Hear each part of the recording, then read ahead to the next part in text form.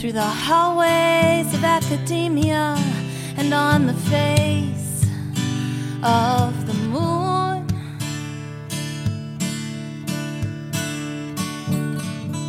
The footprints of conquest haven't left us any room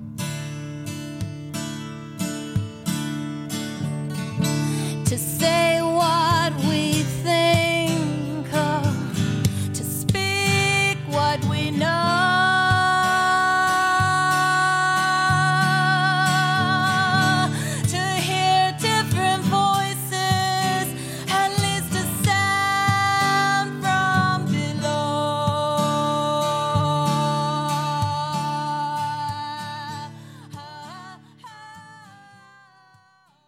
Greetings, and welcome to the 8th edition of Women's Liberation Radio News. The team at WLRN produces a monthly radio broadcast. To break the sound barrier women are blocked by under the status quo rule of men. This blocking of women's discourse we see in all sectors of society, be they conservative, liberal, mainstream, progressive, or radical. The thread that runs through all American politics is male dominance and entitlement in all spheres. I'm Katina Hyman, and today's edition is on motherhood. From the lesser-heard radical feminist perspective. I am a proud black lesbian mother, and my wife and I have joyfully parented our 20-year-old son together. Today, we hear a selection of reports, music, and commentary to reflect the perspective most of the media is missing, plus interview segments from our Talk with Midwife and Wolf member, Mary Lou Singleton. But first, some headlines with Elizabeth McEwen. Donald Trump was elected 45th President of the United States last month by the Electoral College. Hillary Rodham Clinton won the popular vote by a count of nearly 2 million. Almost half of the country's eligible voters did not vote, and third-party candidates won less than 5% of the popular vote.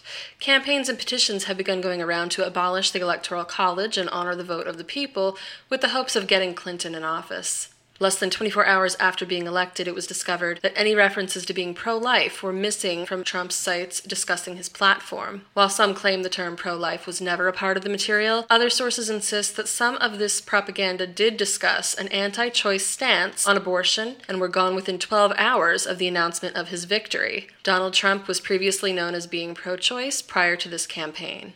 Over the years, businessman Donald Trump has switched political affiliations frequently. His timeline is as follows: Democrat prior to 1987, Republican from 1987 to 1999, Reform from 1999 to 2001, Democrat 2001 to 2009, Republican from 2009 to 2011, Independent from 2011 to 2012, and Republican from 2012 to present.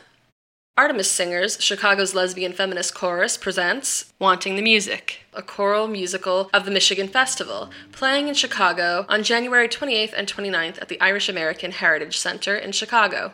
The musical focuses on the highlights, celebrations, and development of lesbian relationships at Mishfest. Tickets are available online at www.artemiswantingthemusic.brownpapertickets.com. Early this November, William Daniel Johnson, chairman of the American Freedom Party, Trump supporter and longtime white supremacist activist, sent out a robocall to hundreds of thousands of Utah households. The call attacked an obscure independent presidential candidate, Evan McMullin. Here is a clip of the ad Johnson sent. Hello, my name is William Johnson. I'm a farmer and a white nationalist. I make this call against Evan McMullin and in support of Donald Trump. Evan McMullin is an open borders amnesty supporter. Evan has 2 mommies. His mother is a lesbian married to another woman. Evan is okay with that. Indeed, Evan supports the Supreme Court ruling legalizing gay marriage. Evan is over 40 years old and is not married and doesn't even have a girlfriend. I believe Evan is a closet homosexual. Don't vote for Evan McMullin. Vote for Donald Trump. He will respect all women and be a president we can all be proud of. I paid for this ad through the American National Super PAC. Many children of lesbian mothers in our society have felt pressured to keep the fact private in order to avoid harassment and backlash. Water cannons shot in freezing conditions, along with tear gas, grenades, rubber bullets, and other aggressive attacks, made up the late November scene at Standing Rock while President Obama, in his last weeks in power, remains mostly silent and inactive. Protesters against the Dakota Access Oil Pipeline, a project that goes through sacred indigenous land and threatens the water and environment, are experiencing extraordinary abuses by government force, including one woman whose arm had been blown apart and may require amputation. The protesters, thought to number at least 4,000 during Thanksgiving, have been camped near the Standing Rock Reservation in North Dakota for several months now. The construction of the pipeline on Standing Rock Sioux territory poses a serious threat to the water and the land which it goes through. An earlier suggested route through Bismarck, North Dakota for the pipeline, which did not go through the same indigenous land, was rejected because of the negative impact it would have on those primarily white residents.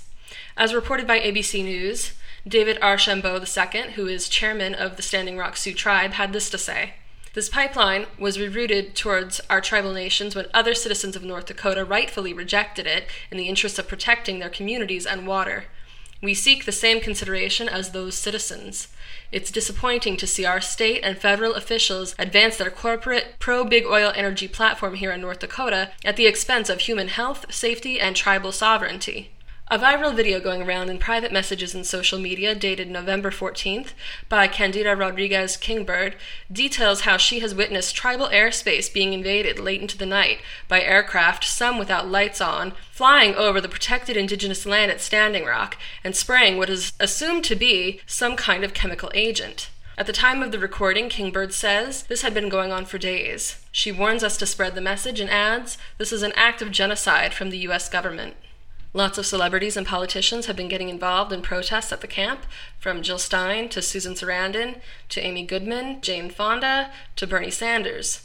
Earlier in November, President Obama suggested they may reroute the pipeline, but conditions at Standing Rock only seem to be escalating. This oil project was funded by Texas billionaire Kelsey Warren, who has said that he believes President-elect Trump will expedite the building of the pipeline because he owns stock in the building company, according to the Associated Press. In late November, Jill Stein was calling for a recount in select states following Trump's win, during which she claimed that Wisconsin's voting machines are illegal, although that is technically untrue. Each state decides which machines are legal, and the touchscreen method used by a minority in the state was approved by the Wisconsin Election Commission.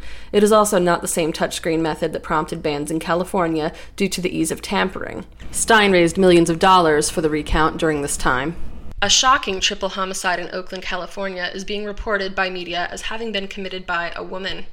A lesbian couple and their adopted son were murdered and their house set on fire by male-to-trans person Dana Rivers, formerly known as David Warfield.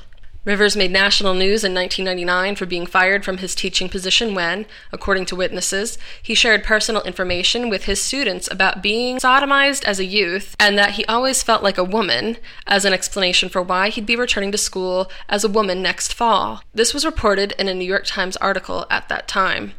After being fired, the media embraced Rivers as an LGBT hero, saying the reasons for his firing was for being transgender, and the ACLU helped him buy out his tenure. He began enjoying a new life as a transgender activist in the spotlight. Later, this took the form of protesting Mishfest for being a women-only space. No real motive is being explained regarding the brutal crime, and although LGBT sources were slow to report on the story at first, some such as Autostraddle made sympathetic points regarding the murderer and took time to chastise observations of the killer's male status and questions on whether this was a potential hate crime against lesbians or people of color, which 2 out of the 3 victims were, as hate speech. Most mainstream media sources referred to Rivers, who is a white male, as woman or transgender woman. Victims Wright and Reed leave behind 2 other children. Another crime, this time out of Montana, being falsely reported in the media as committed by a female. A local station in Billings and other sources report how a woman has been charged with raping a minor after having a sexual relationship with a 15-year-old girl under her parents' roof with their permission. The 28-year-old abuser in question is not a woman, but actually a male-to-trans person known as Aaliyah Rose Brown, formerly Albert Allen Brown, who was already charged with raping a minor at age 12 when he had sex with a 10-year-old girl. Brown is a registered sex offender. It isn't until you get into the body of the text of these news stories that the reader is led to understand that the accused is actually a male who is transgender. Brown has not been arrested. Meanwhile, violent and sexual crime rate statistics for women continue to rise in this country. Wolf's complaint in the case of the Women's Liberation Front versus the United States, a landmark case that argues for the rights of girls and women to bodily privacy, has been stayed pending a Supreme Court's consideration of Gloucester versus GG. Wolf's complaint argues that the administration's redefinition of sex to mean gender identity for Title IX purposes violates the Administrative Procedure Act and women's constitutional right to bodily privacy. The Supreme Court has also granted certiorari in the Gloucester versus GG case, where a girl who identifies as a trans boy is demanding access to the boys' restroom, and several boys have complained that her use of the boys' room violates their right to privacy. Wolf filed a friend of the court brief in favor of granting cert in that case, and the Supreme Court has taken it up. Wolf plans to file an amicus brief in that case as well, arguing in favor of the rights of women and girls to have sex-segregated spaces. The Women's Liberation Front is the only organization involved in the ongoing legal battles regarding gender identity that is specifically standing up for the rights of women and girls. To donate to the legal fund for these historic landmark cases, visit womensliberationfront.nationbuilder.com. On October 30th, 2016, a lesbian mom received tremendous backlash after posting a Twitter photo of her smiling son dressed in a yellow blazer and white slacks as Hillary Rodham Clinton for Halloween. One user tweeted at her, quote, "Man-hating #lesbians forcing their agenda on adopted kids, #perverts, #sick, #pedophiles, leave the kids out of it." Many users tweeted that she should be jailed for child abuse and said, "This is why I'm voting for Trump." Despite the hateful internet responses, she later gave a hopeful update regarding the real-life reactions to her son's costume. Nothing but love and high fives from classmates and neighborhood, and boatloads of candy in his trick-or-treat briefcase. Coming out this month from indie publisher Bedazzled Inc., Dispatches from Lesbian America is an anthology of lesbian writing for the 21st century. This collection of both fiction and memoir from over 40 different lesbian authors covers the full range of lesbian experience. Editors Giovanna Capone, Zakina Berber, and Rome Smith bring together lesbian voices from different generations, races, regions, and political histories to make a significant contribution to a new era of lesbian literature. The book will be available in both print and digital format on Amazon later this month. Recently, WLRN's Sekhmet Sheowl interviewed Dispatch's editors about the book, their publishing process, and the state of lesbian literature.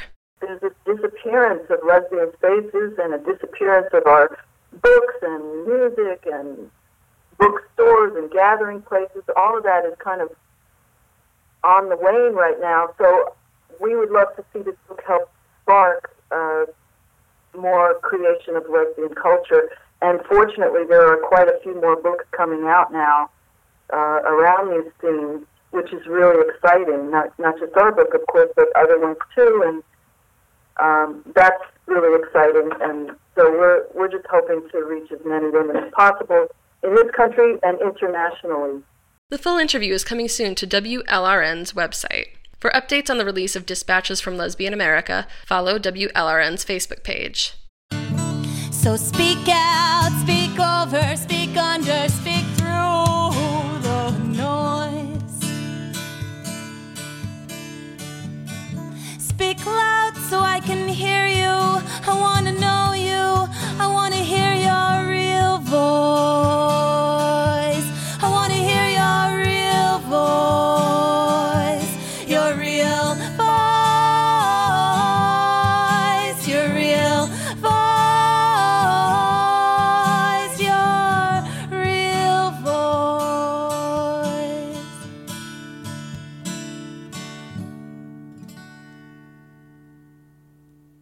WLRN's Thistle Pedersen interviewed Jai Kalidasi by phone to hear her thoughts on what it's been like to be a mother and a radical feminist in a patriarchal society. She has been a feminist since 1970, when she was 12 years old.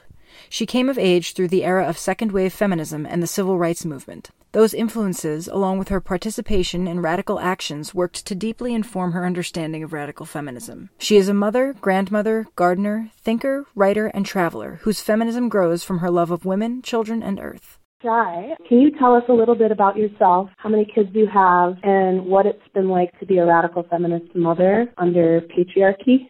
Sure. I guess I should start by saying that I was raised in a household where my parents were politically active themselves. I would not call them radicals by any means, but they were active citizens. They participated in politics. They did participate in the civil rights movement. I grew up with the sense of what equality means and what it means to be a citizen fighting for our rights under a democratic state, and the importance of dissent and protest and action. Various kinds of action, and being informed. Anyway, so then I was, 12 when I committed my first feminist act, which was to help change the school dress code for girls. This was back in 1970 when girls were still required to wear dresses and all that. And although a group of us started this move, it was really pretty much me who ended it because we could not get agreement from the school administration. And I just started wearing pants. I always hated dresses, and I just said, I'm just going to wear them, and I did. And other people started too, and the school administration gave up. And, that was kind of the beginning of various shifts. It took me a long time to realize how much that affected me as well as had an effect in the greater world. Even then I was aware that I wasn't the only one doing it, that it was happening around the nation. So I felt myself to be part of a greater movement. And of course, at 12, my ideas about feminism and equality were very young, very naive, and I've learned a heck of a lot, mostly the hard way since then. But I did go into motherhood willingly and as a feminist, and with very distinct ideas about what that would mean. Again, in my early 20s, I was still young and naive and had no idea the struggle it would be on so many fronts. But being a feminist mother to me has meant that my feminism would very much enter into my motherhood. That meant analyzing the role of motherhood as I accomplished it, as I did it, created it, reiterated it as someone raised with particular ideas about motherhood and figuring out how those weren't necessarily good for women or children. I had very distinct ideas also about gender, and I wanted to raise my kids as gender-free as possible. To me, they were boys and girls. That's just biology, but I did not want them poisoned by patriarchal expectations of masculinity and femininity. So, more than anything else, I think that meant two things. One was just letting them free to be who they were and not judging it, trying not to direct it, trying not to let other people direct it, and also talking with them about, the things they met out in the greater culture. People telling them to do that or this is how boys act, and just trying to debunk all of that with them, which took different forms, over the course of their lives and as they got older and able to understand more. Could you comment on what the difference is between feminist motherhood to you and patriarchal models of motherhood? Well, the definition of femininity in general and motherhood is perhaps the epitome of the ritual of submission. We are to surrender ourselves, our brains, our bodies, sacrifice everything to raise the children, and not only to feed and clothe them and so forth, but to teach them patriarchy, to go along with gendered expectations, for instance, to force them to love school, quote unquote, as if you could force that. So there were different fronts that I worked on and struggled on, and all along the way, trying to continue thinking, analyzing, and not only seeing what the problems were, but what the solutions might be. And, that's completely a work in progress. I have no idea if I've done anything I could call a success as a feminist mother. I mean, patriarchy is not a place that really credits mothers with anything, no matter what we do. We're hated no matter what we do. That is probably the hardest lesson I had to learn over the years. There is no right way to do it because we're women. Yeah. Were you a single mother or were you partnered? Well, both, but for the most number of years, single. I had 3 partnerships with men in which children came about, but the total number of years that I had partners was only about 30% of the total number of years that I was raising children to the age of 18 and off on their own. So primarily I've been a single mom, and in some ways I preferred it. As a person, I preferred not having to deal with men with male entitlement, with, dads wanting to have opinions about things they had never really thought about. And I'm sorry to say it, but that's so often the case with fathers. They want to have an opinion about how you raise the kids, medical care, education, discipline, blah, blah, blah. But, have they ever read an article or a book or had a conversation about any of that? I mean, that was not my experience. And really among all the many families I've known and worked with and so forth, it's more the exception that a man does bother really thinking about it, reading a book, entertaining, critique of what he was raised with and ideas of how we can do this differently. Right. Yet when women are single moms, they have a whole other set of challenges that they have to deal with because we do live in a patriarchy and it's difficult. I mean, women are still earning, I think, like 25 cents less to the dollar that men earn out there. Yeah, it's like we're caught between a rock and a hard place when we decide to be mothers under patriarchy, whether we're single moms or partnered with a man. Absolutely. And I think that women, in all situations, whether they have children or not, are faced with pretty severe obstacles. But yeah, mothers, I would say, probably have it the worst in some ways. Well, first of all, there's just so much work involved in raising children and caring for them and living with them, and none of that work is, it's invisible work, it's not valued, it's certainly not compensated.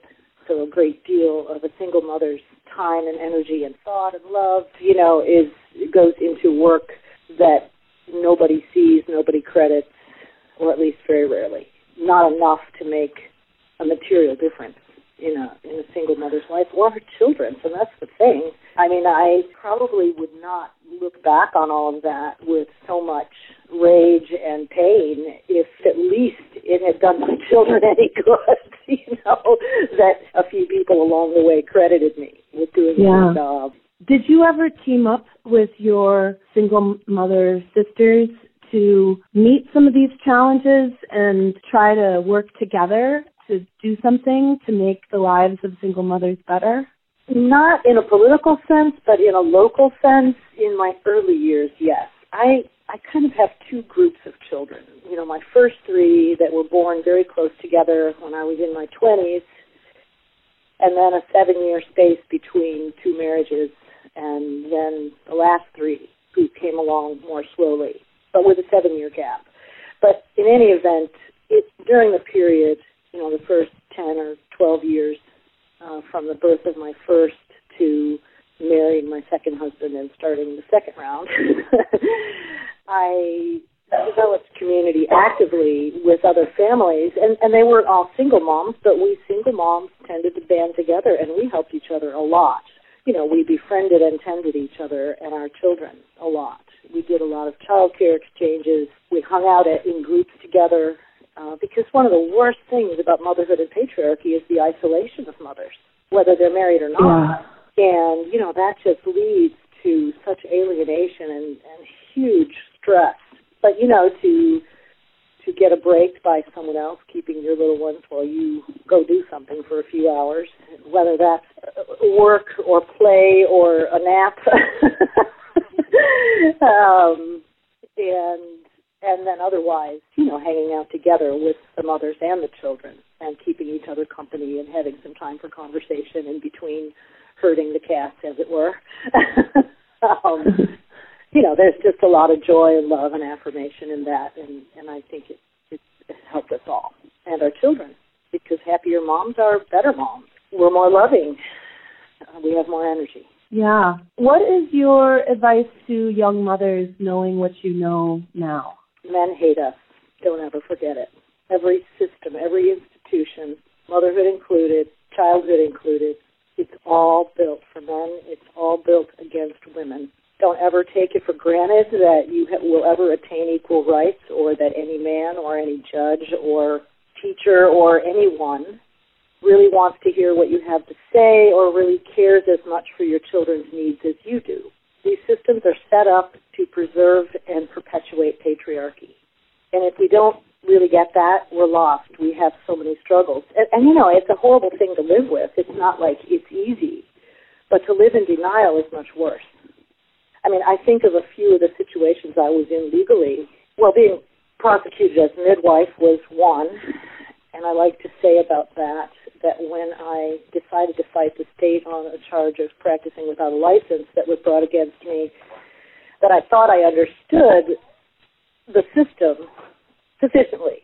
And in the end, I realized that I'd been looking at the toe of the elephant and thinking that it was the whole elephant. And by the end, I realized that I now could finally see the elephant. And that's fine, because I probably never would have done it if I'd seen the whole elephant, to begin with. I would have tried somehow to get the hell out of from under that battle. But I did enter the struggle, and I won a significant victory. But also the legal things I have been in, well, the first one being with my first ex, that, originally he was happy for me to have full custody and for him to have whatever visitation he wanted, and he, pretty much kept up his end of things, although he never paid child support, but he did help with the kids on a regular basis. Anyway, once he remarried after a few years, he took me to court to get custody from me. He had a mother replacement for me, in his opinion. And, I managed to defeat him as well, but not through direct battle in the courts. But it was through that, at both of those experiences, that I realized how much we're hated, how little regard the system has for women or for children. It doesn't care what we need. It doesn't care what is really good for our well-being. It cares about forcing us to do what they want us to do for the well-being of the men and the institutions more generally. I just cannot stress how important it is for women to understand this. You may think you're married to a unicorn, and maybe you are, but even if he is, he still lives in a world that prioritizes men and sees women and children as possessions. Yeah.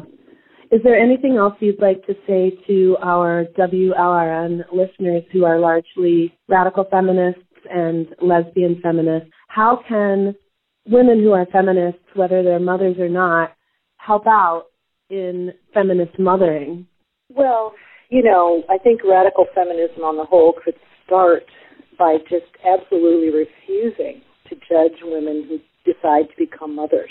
And with that, refuse to entertain the thought that, no woman would ever have a baby if she was really a feminist and if she had a real choice and so forth. It's so complicated. Of course there are social factors, of course, that push us towards motherhood, but to deny that there's a real biological thing and that it's something women can do and some of us really want to do. Nobody forced me to have babies. No one could have. I had abortions as well as children. I had the children I wanted when I wanted them. And I enjoyed motherhood. But it doesn't matter. What matters is there's this division, and it becomes very difficult. Some radical feminist groups end up, being reserved solely for mothers because in the greater community we often face this kind of scorn and even hatred for having done that. Like, you went and you collaborated with the men's world. And, there's that. Love us. Love all women. It doesn't mean you can't hate a few individually. But if your radical feminism isn't about loving women and the things that we are capable of as women, then there will never be unity and we will never have a gathering of the kind of power politically that we need. And face it, way more women in the world are mothers than not.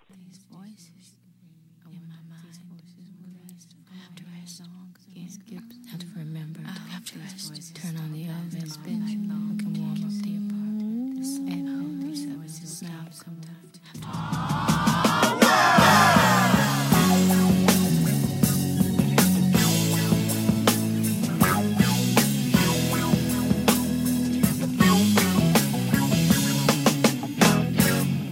Here's my philosophy.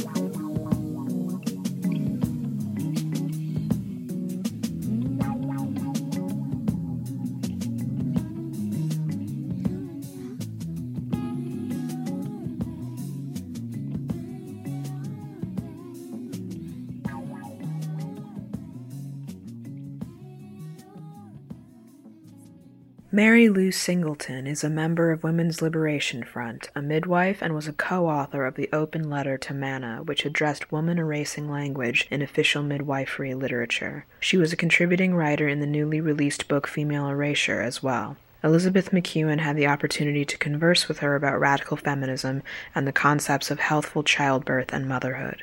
We will hear from Mary Lou in the following segments from that conversation. I really wish there were more critique of the medical-industrial complex among radical feminists. I think that there's so much personal trauma held in the bodies of the majority of women in our culture, and I think that that trauma prevents a lot of women from exploring our relationship with industrial medicine and authoritarian male medicine. And that's difficult to address. I think that when we start really critiquing the medical model, women who've had incredibly traumatic experiences or who are dependent on industrial medicine get very defensive and view it as a personal critique. And it's very similar to what we see with our conversations with liberal feminism, where if you start critiquing high heels and makeup or the pornstitution industry, women engaging with those parts of patriarchy view it as a personal attack. So I'd like us to be able to view industrial medicine in the same way we view the rest of patriarchy and step back from the personal and really examine the political structure in place. And it doesn't start with birth. I think what you're saying about birth is so true, but it's our engagement with that system starts so much earlier. It starts in childhood, but then in terms of women's health, the vast majority of women, their very first period gets pathologized, and then their adolescent relationship with their menstrual cycle gets pathologized. We're at a point where very few young women escape getting put on hormonal birth control during adolescence, and that creates this setup where you view your body as pathological and industrial medicine as a savior from your body. So by the time you get to birth, that mindset is already there. That colonization of ourselves is deep already. And then when we get to birth, most women start off their birth care within that industrial model. And by the time they get to their delivery, honestly, their stories of "I almost died," that's often true at that point because of the way they've been mismanaged from the pregnancy test on. And how to have this discussion as a radical community, like, why are 90% of us unable to give birth normally? I think it's much higher than that. When you say at this point, Elizabeth, it's closer to 100% of women birthing in the hospital system are having a pathological birth. What's happening to women in birth is horrific, and I believe our birth practices are designed by patriarchy to destroy female fierceness, to destroy that awakening that you and I know happens in an undisturbed birth, that power that rises up. Like, you're a different creature on the other side of that, right? I think of that, like, I have been present at so many amazing, incredible undisturbed births. I've birthed my own children in that way, and I know that in my body that I'm different after each of those experiences, that it woke up this fierceness in me. It woke up this understanding that there's nothing I can't do. I want to live in a world where the vast majority of the mothers are awakened in that way.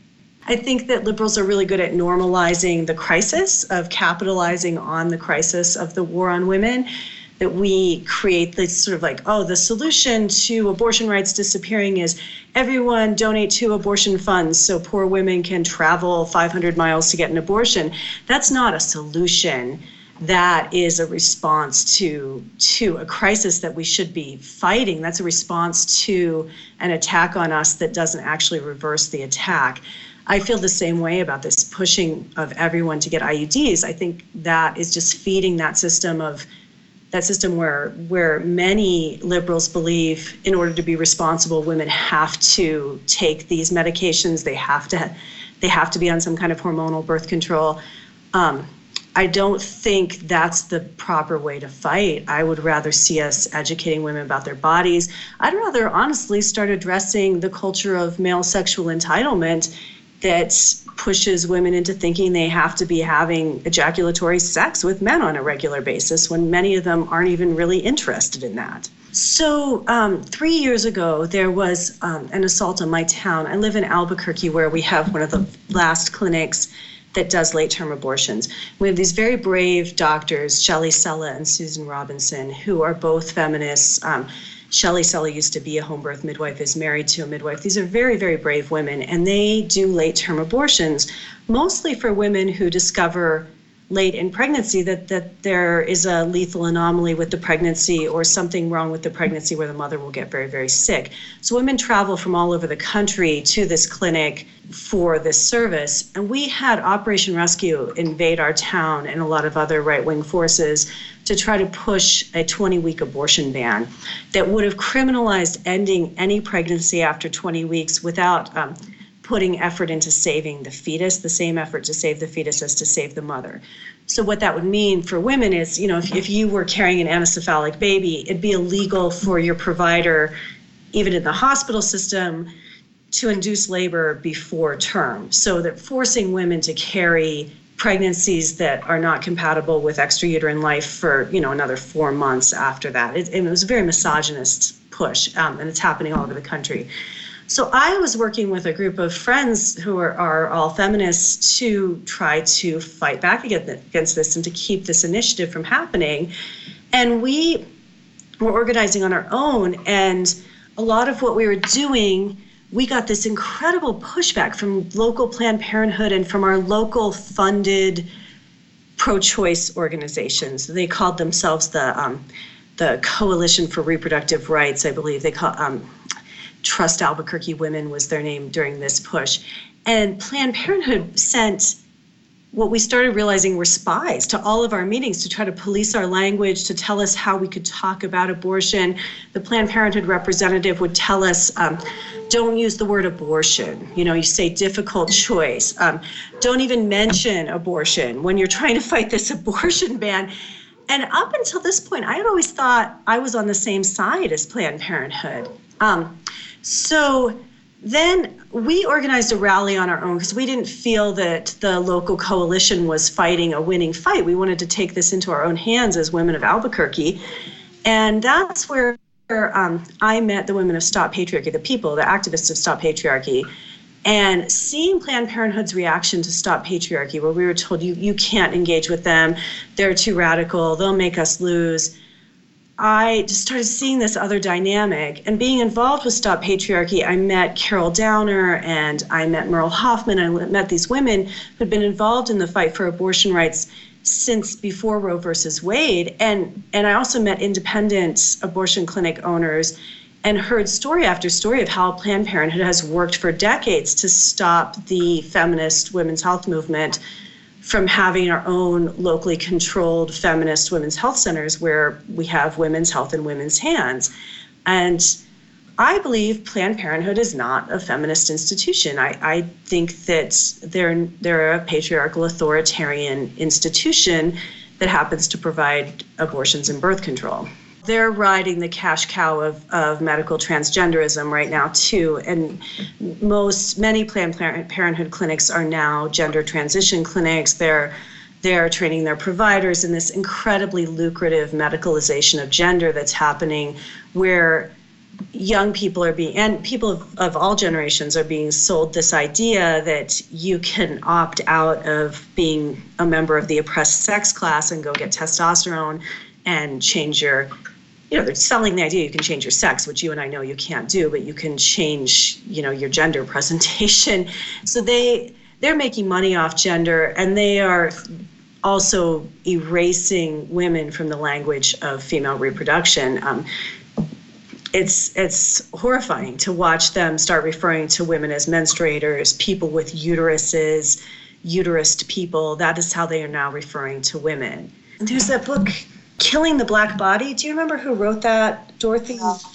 That's a great book that has very good radical history of how the Kellogg Foundation and other ruling class people at the, foundations and forces at the time that had a population control agenda co-opted Margaret Sanger's work and turned this into a ruling class population control organization.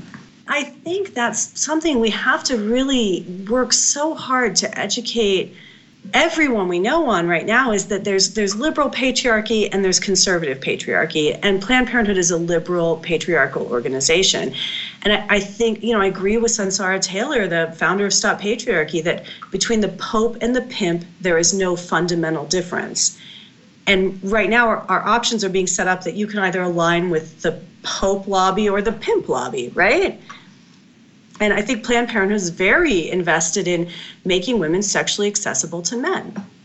The Midwives Alliance of North America, which started as the grassroots organization for the home birth, the liberated birth movement. It started off as the grassroots organization to represent midwifery as a social movement, not as a profession, and now has become professionalized. The Midwives Alliance of North America 2 years ago changed its language in its core competency document to erase the word woman and replace it with pregnant individual and birthing parent in order to satisfy, they said, in order to be inclusive of people of all gender identities.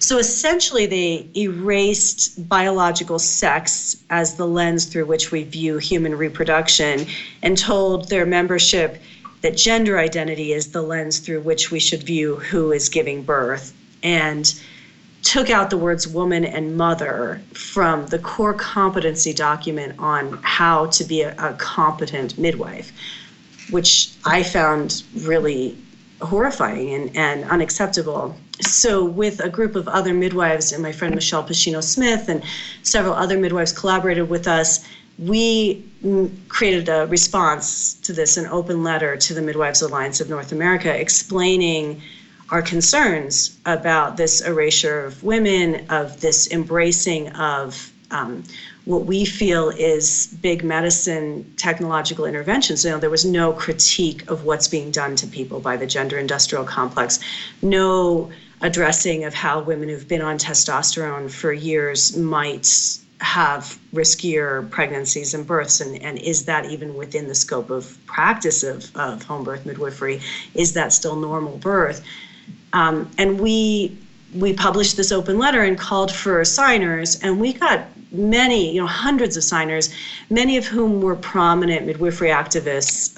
The Susan Hodges, who's the founder of Citizens for Midwifery, Guji Cook, a powerful Indigenous midwife, Ina May Gaskin, who wrote Spiritual Midwifery, who many people believe is one of the mothers of the modern home birth movement in the United States, signed our letter in support.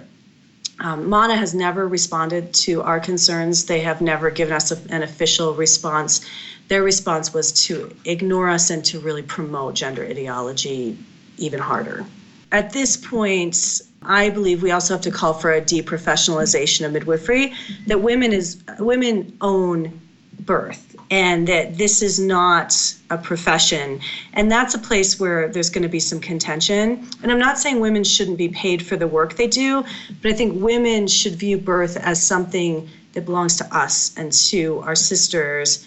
This is one of the reasons I no longer carry a midwifery license, is I no longer believe that professionalization is the answer. I actually think that's a way of handing midwifery back to the patriarchy.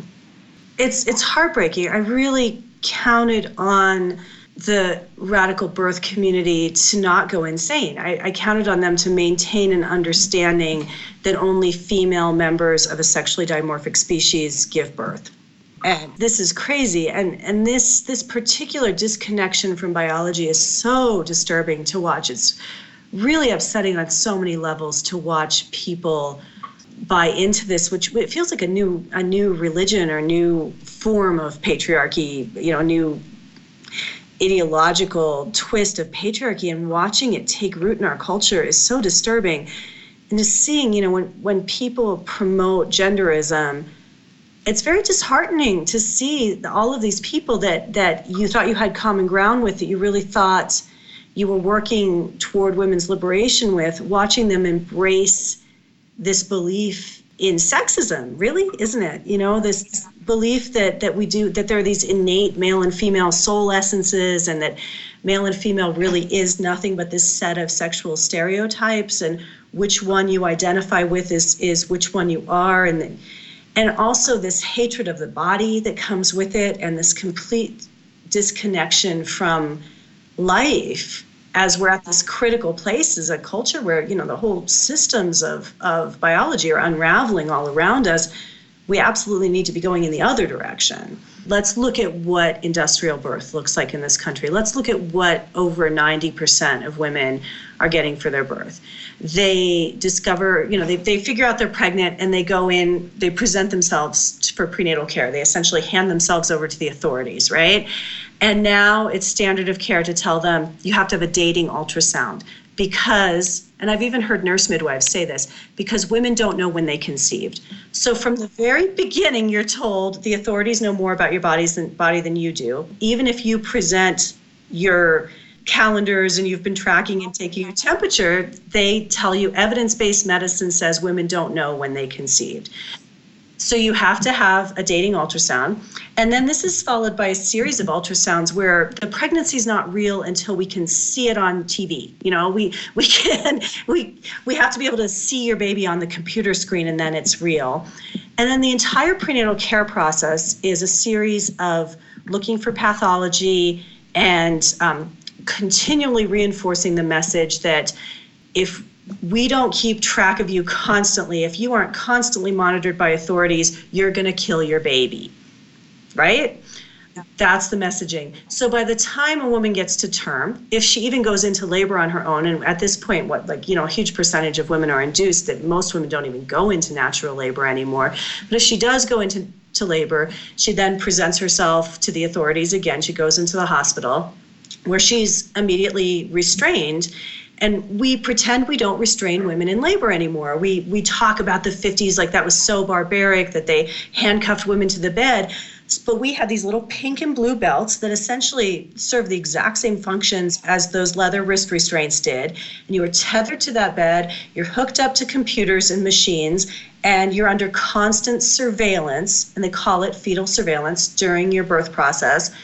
You can't move. You're absolutely restrained to the bed. If the belts weren't enough, you also have an IV, so you're triply tethered, right? You've got the contraction monitor, the fetal heart rate monitor, and an IV. And then sometimes they put a fetal scalp, like you've got things coming in your vagina. They come in and do multiple vaginal exams that are not optional. So essentially you're being digitally raped the entire time as well. And no wonder no one can get her baby out.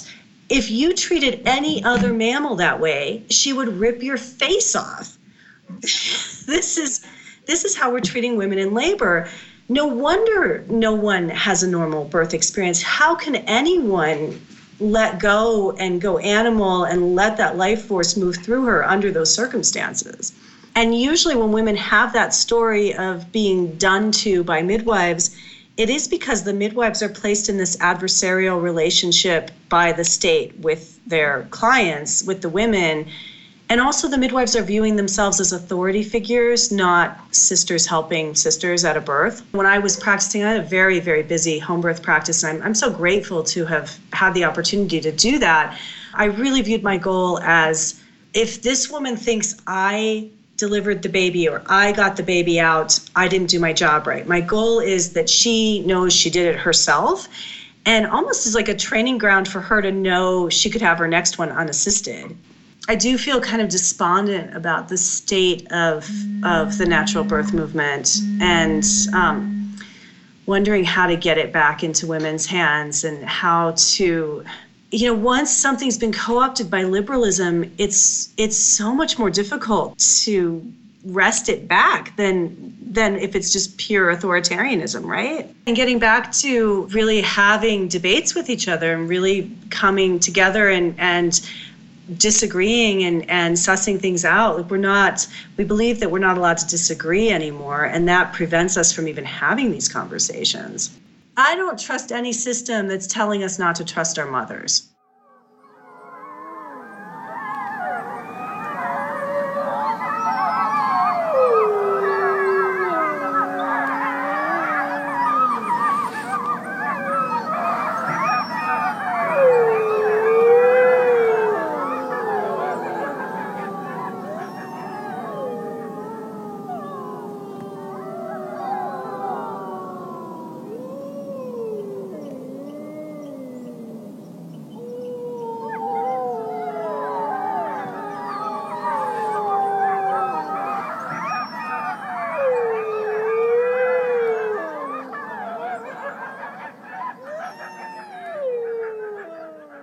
Those were wolf howls heard under the November supermoon. And now, Everyday Goddess by Celia Ferran. No big deal. I'm just an everyday goddess. She's a mother off to work. She is driving in her car. She's a goddess in the elevator, rising like a star. They say she's working like a man, but they don't understand. She's dancing with the goddess in her heart. She's that woman on the phone. She's smoothing out a deal. And though her back is aching, she's a goddess in high heels. She works 6 a.m. to 3, and it may be hard to see, but the beauty of the goddess runs deep. It's really no big deal, I'm just an everyday goddess, doing all my goddess duties, trying to find a way. I am the maiden and the mother and the clone, but it's really no big deal, it's just another day.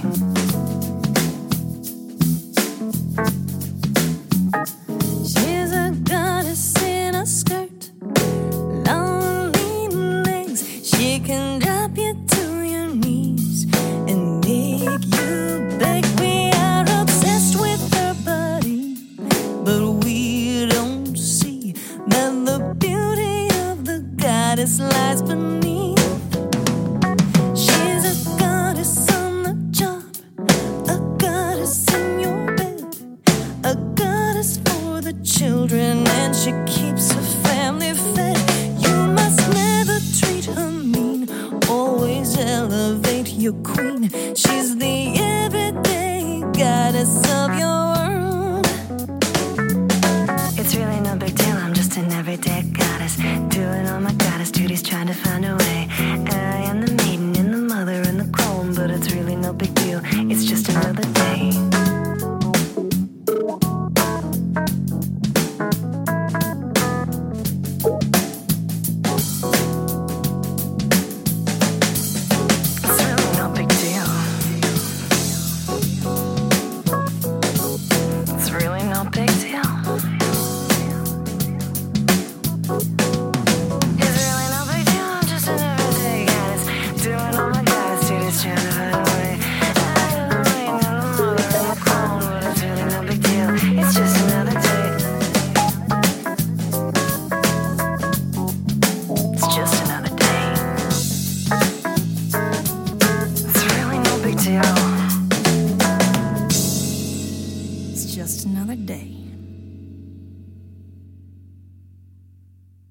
That concludes WLRN's 8th edition podcast on motherhood from a radical feminist perspective, produced by Jenna DeQuatro this December 1st, 2016. I am Sekhmet She-Owl. And I'm Elizabeth McEwen. Thanks for tuning in. Be sure to tune in again for the first edition of the new year on January 5th, 2017, when our topic will be on the conflict at Standing Rock. WLRN is volunteer-powered radio. It is only by the hard work of our team members that we are able to produce quality programming each month. Please take a look at our website and the new tab called Help WLRN Get Station Shirts to donate and have your name entered to win a light gray cotton V-neck shirt with one of our designed logos by Celine Michaels. We will order the shirts once we have enough funds to do so and randomly select 2 winners from all those who donate $20 or more. The rest of the shirts will be distributed to WLRN members and used for giveaways or rewards for future fundraising efforts. Thanks for supporting women's independent media. We also welcome any feedback or questions. Feel free to write us at WLRnewscontact@gmail.com. This is Sarah Barfraz, signing off for now. The team here at WLRN is dedicated to bringing you quality monthly podcasts on topics other media sources won't touch, from the perspective you're not supposed to hear. Thanks to your donations, we've been able to make these programs 1 hour long and will continue to do so. Women's Liberation Radio News relies on your grassroots efforts in sharing radical female voices, so please share this widely. On behalf of myself and my sisters here at WLRN, I'd like to wish you a warm holiday season and a prosperous new year, full of awakening and revolution. But how will we find our way out of this? What is the antidote for the patriarchal kiss. How will we find what needs to be shown? And then after that,